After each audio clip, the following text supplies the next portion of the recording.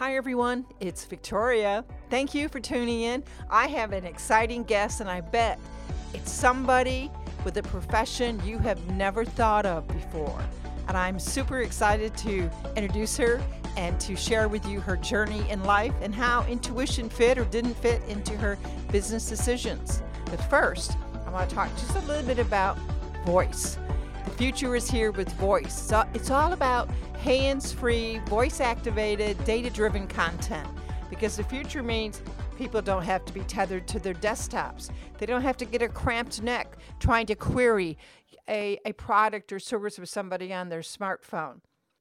And I am the founder of Studio Carlton. We produce and develop custom voice platforms for Amazon Alexa and Google Home. So if you have a product, service, and you're trying to expand your audience, gain more recognition, be more interactive, be more personally engaging, then check us out, some of our case studies on studiocarlton.com. And even something as small as promoting your book. We have very clever and creative ways to present your book, make it personally engaging, and send mobile text to users' devices, and create a call to action to buy the book. And we also deal with retail products and professional services as well. If you're looking to stay ahead of the competition, then it's time to go with a voice platform. And Amazon is hands down way ahead of Google Home. They have millions of users and millions of people that query Alexa asking questions all the time. So there you go. Next up, my guest, her name is Amina Hood. Remember that name because I predict she's going to be very famous like Coco Chanel, only in a very unique way. Amina is a milliner. Now, I wasn't really sure what a milliner was for a second, and then I realized she makes custom hats, couture hats. She's been featured on the cover of Vogue and a couple different foreign countries. She's worked with, high profile, a little bit on the snooty side, couture designers. And she's going to tell us a little bit about her journey, what it's like to design hats, and what her ambitions are, and whether or not intuition was part of the driving factor for her to follow her passion. Amina, it's a pleasure to have you here today. When you were a little girl, what did you dream of becoming when you grew up?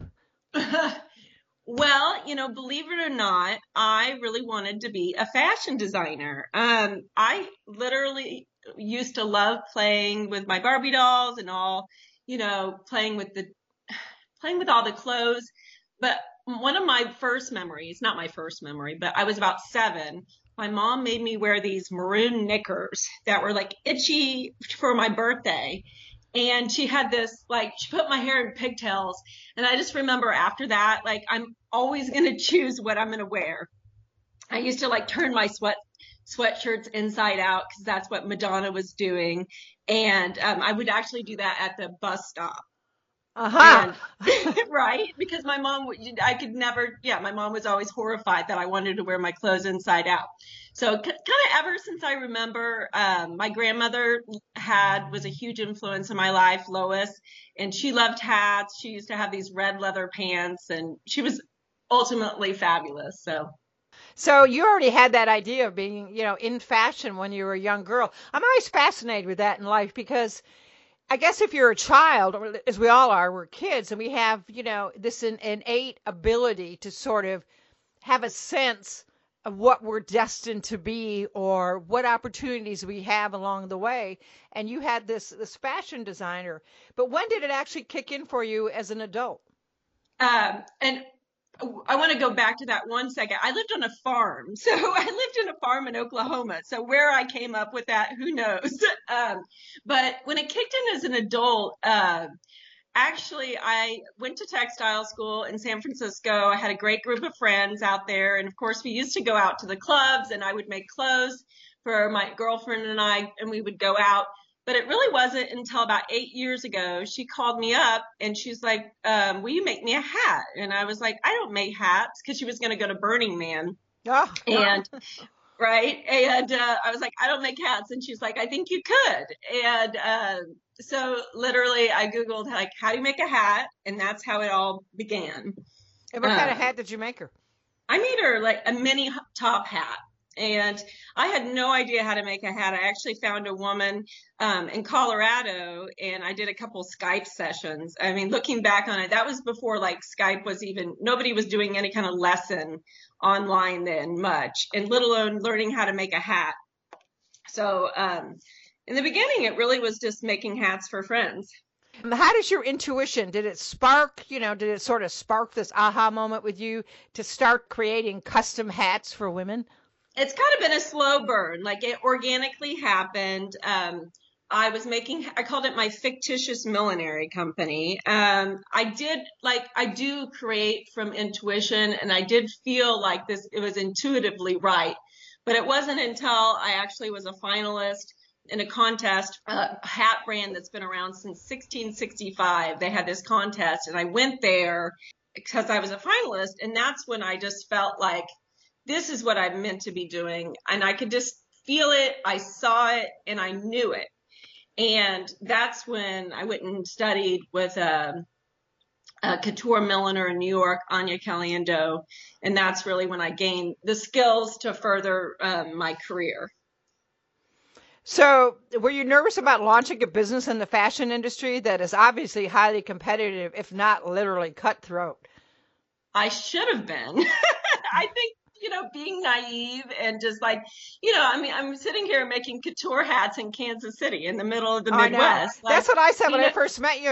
I saw your beautiful hats on your website, which I should say is aminahood.com. And I was so fascinated with all your hats. And then I looked at where you were located in Kansas City, Missouri, and I said, how is that possible? Right. It's really not easy. It's not easy. We are in a material desert here in the Midwest. But I think a lot of it was natural. If I would have known, I don't think I really thought of myself as even being in the fashion business. I mean, I always have a sense of what design is, but I mean, I didn't set out to have this big company, and it was just me doing what I loved. And then it's just grown from there. And I definitely knew it was right, but I didn't know how I was going to get there. So I think, if I look back on it, sometimes, you can start to compare yourself and start to get nervous. So I think it's better if you don't know anything at all. When did you conceive your first hat design? I mean, was that part of the top hat for Burning Man, or was there another design that came in before that?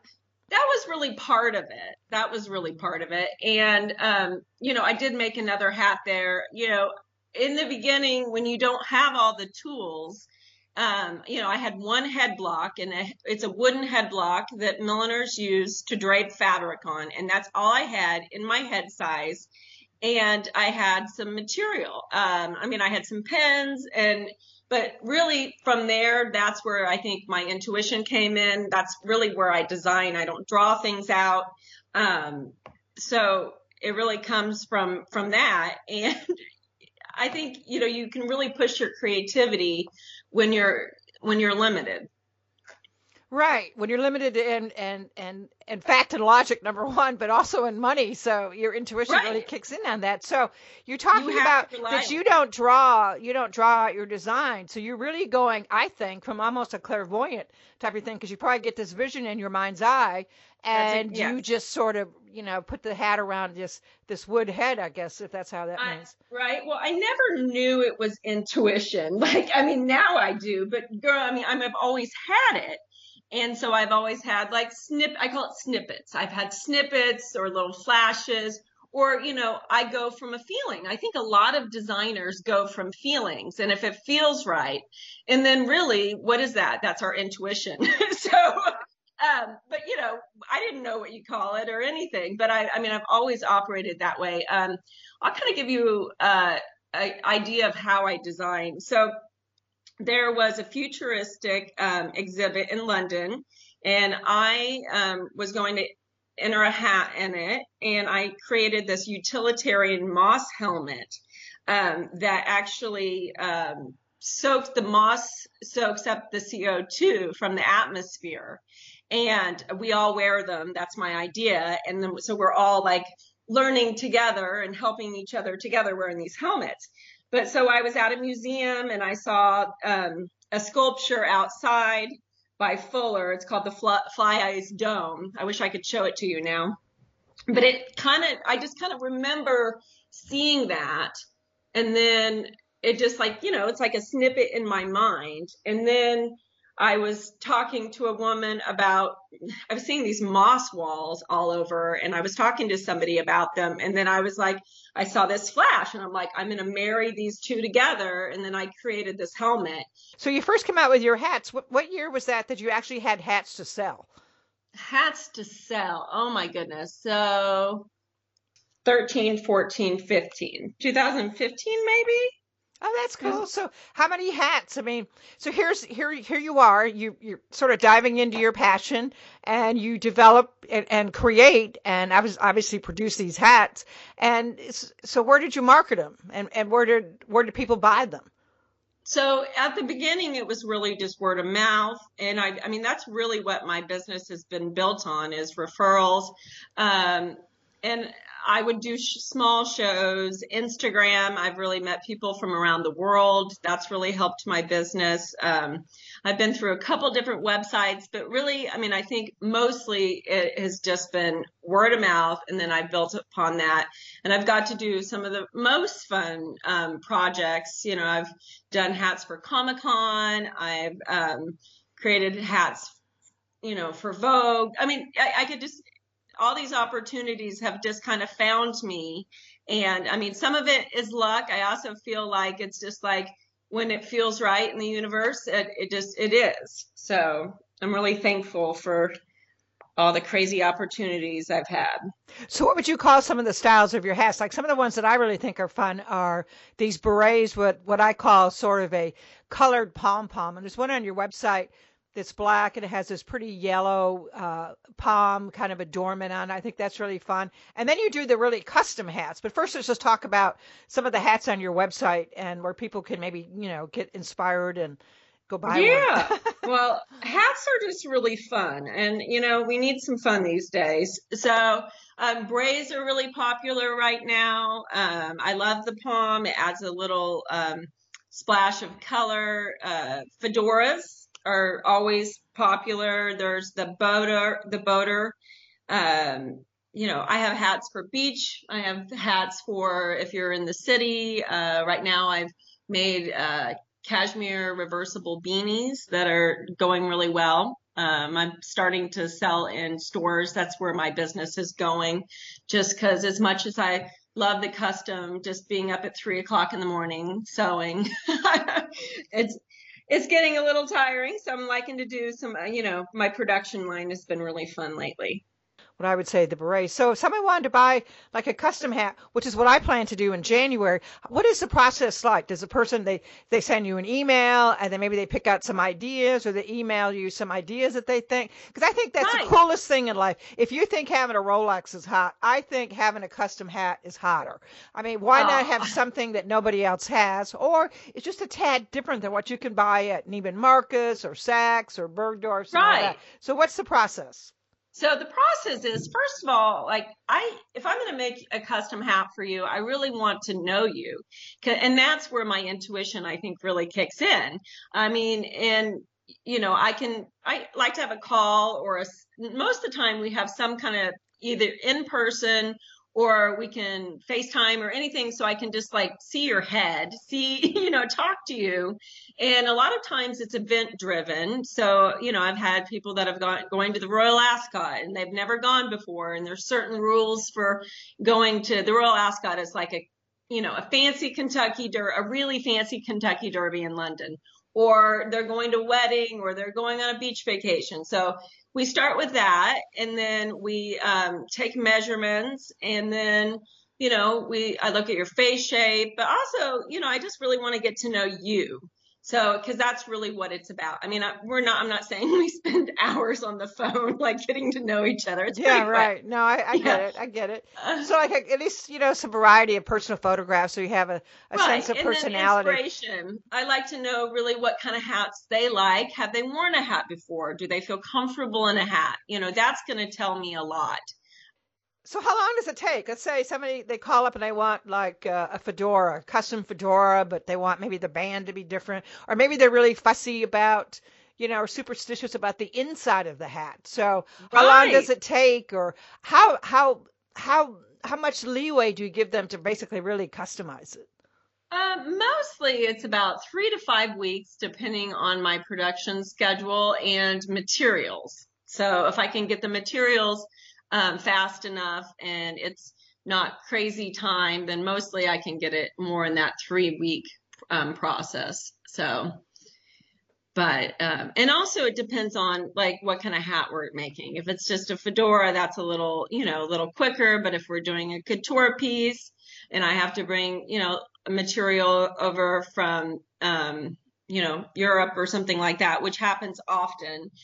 What I'm getting at is millinery material is not exactly, there's not a plethora of it out there. For a long time, millinery was a very dying industry. A lot of people don't even know the word milliner out there. So, oh, I know, I know it. I know. So a lot of those suppliers have gone out of business.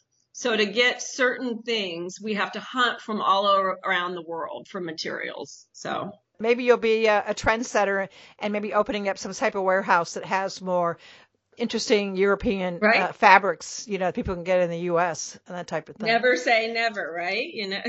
Yeah, so that people get the hat and then they can go about their merry way in that. So you also do these couture design hats, and what's that like? I mean, I noticed the one on the website looks a lot like a lampshade. So what's the story behind that one? The lampshade hat. I know, I love that. Well, that hat was actually for a Vogue photo shoot, and I had worked with a stylist about 5 years ago, and when she was an assistant, and then she was leading up this. It was during COVID, and she called me up and she said, "Can you make a hat for Vogue in a week?" And I said, "Okay, sure," because you always say yes to those kind of opportunities. And they were very specific of what they wanted. And I got the fringe from Canada, the silk fringe vintage. And, everything just so came together just in the nick of time. And I had to bring in material from New York. I made the hat within 2 days, and then I shipped it overnight to New York, and the photographer and the stylist called me on the set, and they're like, "We're ready for the hat." And I'm like, the hat is literally like not being delivered, and I'm stressed out, but I mean, just everything just happened in the nick of time. So, thank you, universe.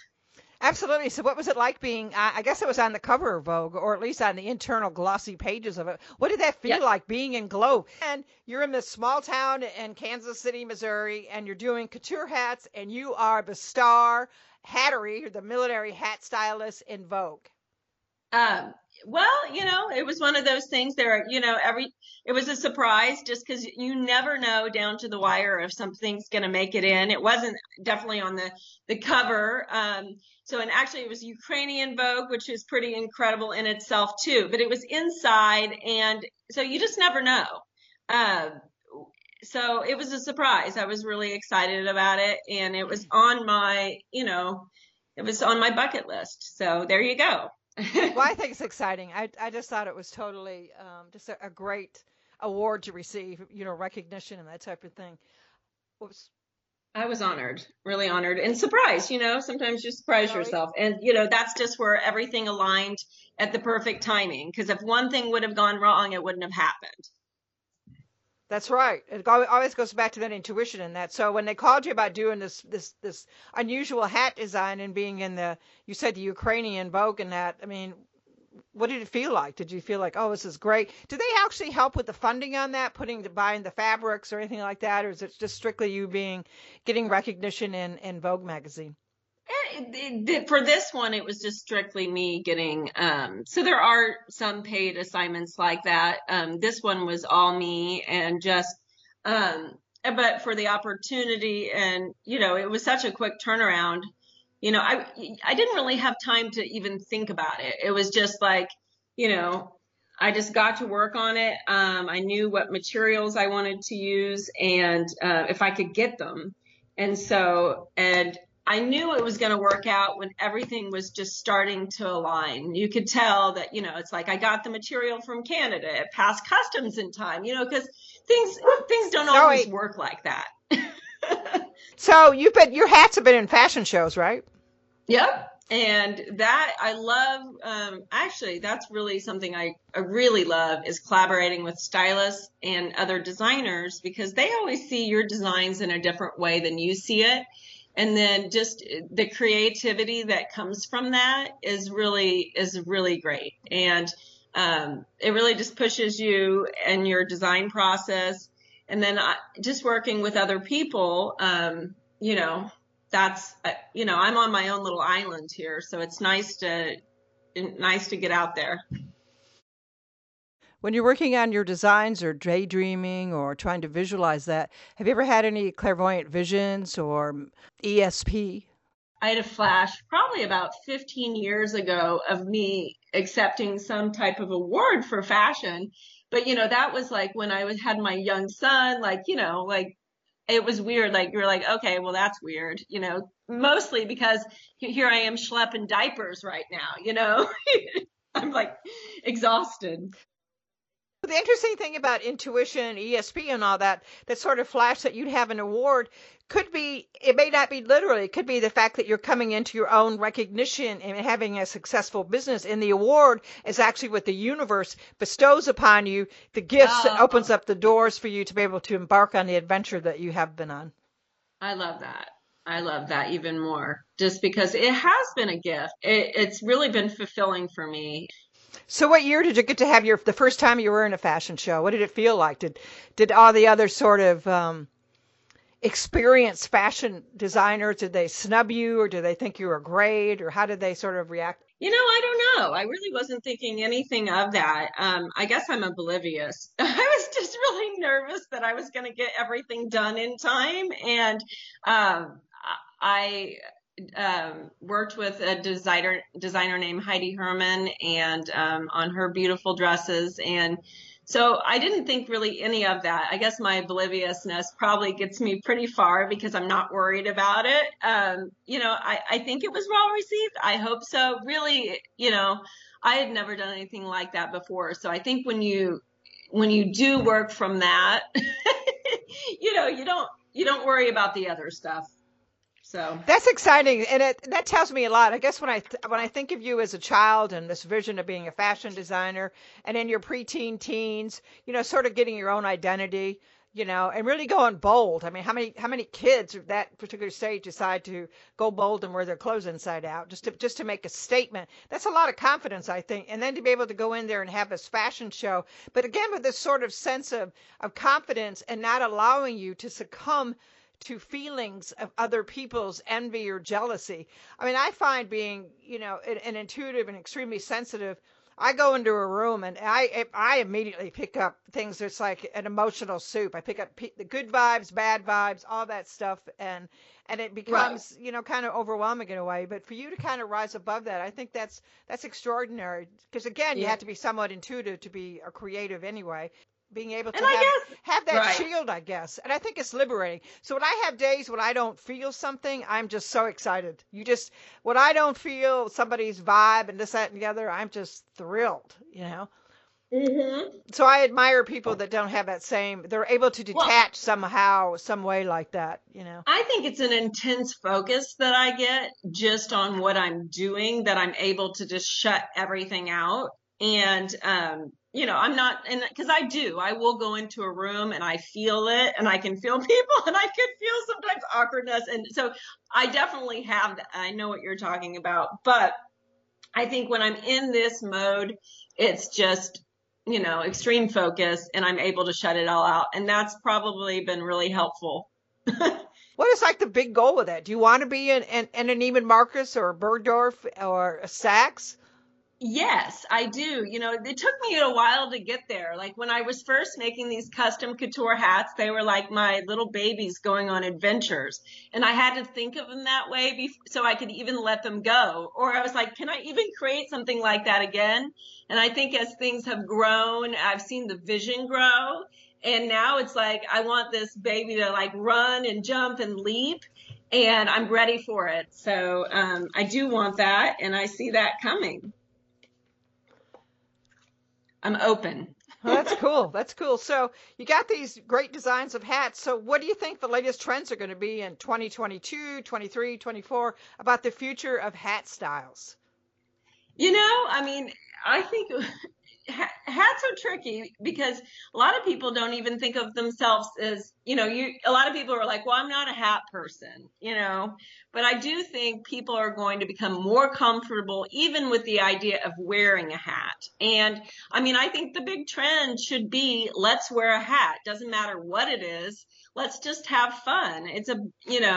They're, they're absolutely the cherry on top of an outfit. It's a great way to accessorize. And, I mean, not everybody's doing it. So I think it's fun.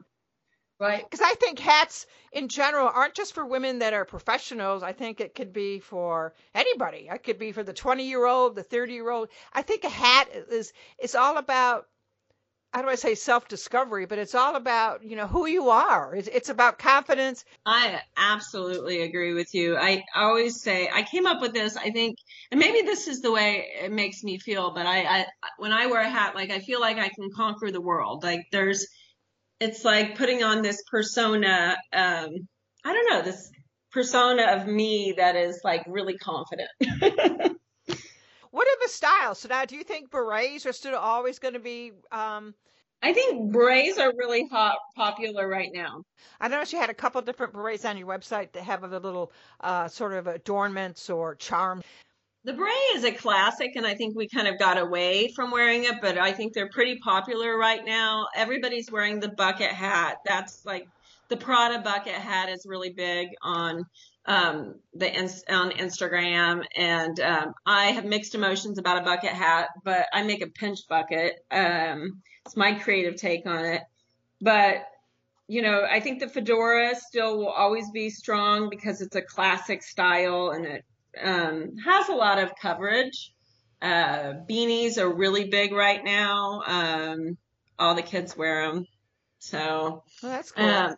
I'd like to see people, just getting more into, wearing hats to weddings. The English wear hats to weddings. I mean, think of the royal wedding.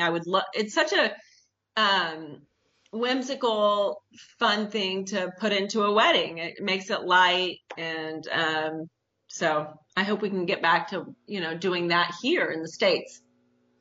So do you think women are, in general, everyday working women, do you think they're going to be more or less more sophisticated about hats? Absolutely. That's where a beret, I think, is a perfect hat for that because you're greeting people. It's a great, a lot of people just see you from, if you're behind a desk, it's a great way to show your style and then be comfortable. If your office is cold, you can stay warm. So yeah, I think the beret for that is great. How do you stay inspired and passionate about your hat designs? I mean, what's your go-to thing for inspiration? A lot of it is walking. I feel like when I'm walking, I get a lot of inspiration just flood through there. I think that's when a lot of my intuition comes. I love an art museum, any kind of design, just, looking through, architecture design books, really. But so much of it is just throughout my day. I take these snippets throughout my day and I file them away. But, we all have these creative slumps. And I feel like a lot of it is just because I'm stressed and drained. So I just need to, do something I love to do. And it comes flooding back. When you started your company, did you start with $100 in your pocket like some people do? Or are you looking today for the $1 million type of investment? And then how would you change your distribution of the hats and marketing if you had $1 million investment? Good question. Well, I started out with really nothing to put into it because it was just a hobby. And, I called it my fictitious millinery company. And as I've grown, I've just put money back into it and I've continued to grow it. I'm absolutely open to $1 million investment. I would know exactly what to do with it. So open is the big word there. And, I would I'm right now, I'm currently working on development for other product lines, for doing purses and some knitwear. So absolutely any of that would be great. So I can expand into other markets. Very good. Well, I know that you're going to be very successful, and I'm sure that in 2022 Aw. it's going to be a good time for, some extra funding for you to expand and do more on marketing. And like you say, to be able to have more of a production team, hopefully based in the U.S. and not in a foreign Yeah, country. that's the plan. I'm already set up in New York. Because we want to see those made in USA signs, made in USA labels rather. It still is. It still is. And it's by me. And then I have a small team in New York, and then I have a small knitwear team in Texas. So, and I know them all by name, and I'd like to stay that way. Well, that's exciting. Well, it's been an absolute pleasure to have met you and connected with you and spend time. I'm honored. I'm sure you're probably the only millionaire I'll ever meet, and I love your hats.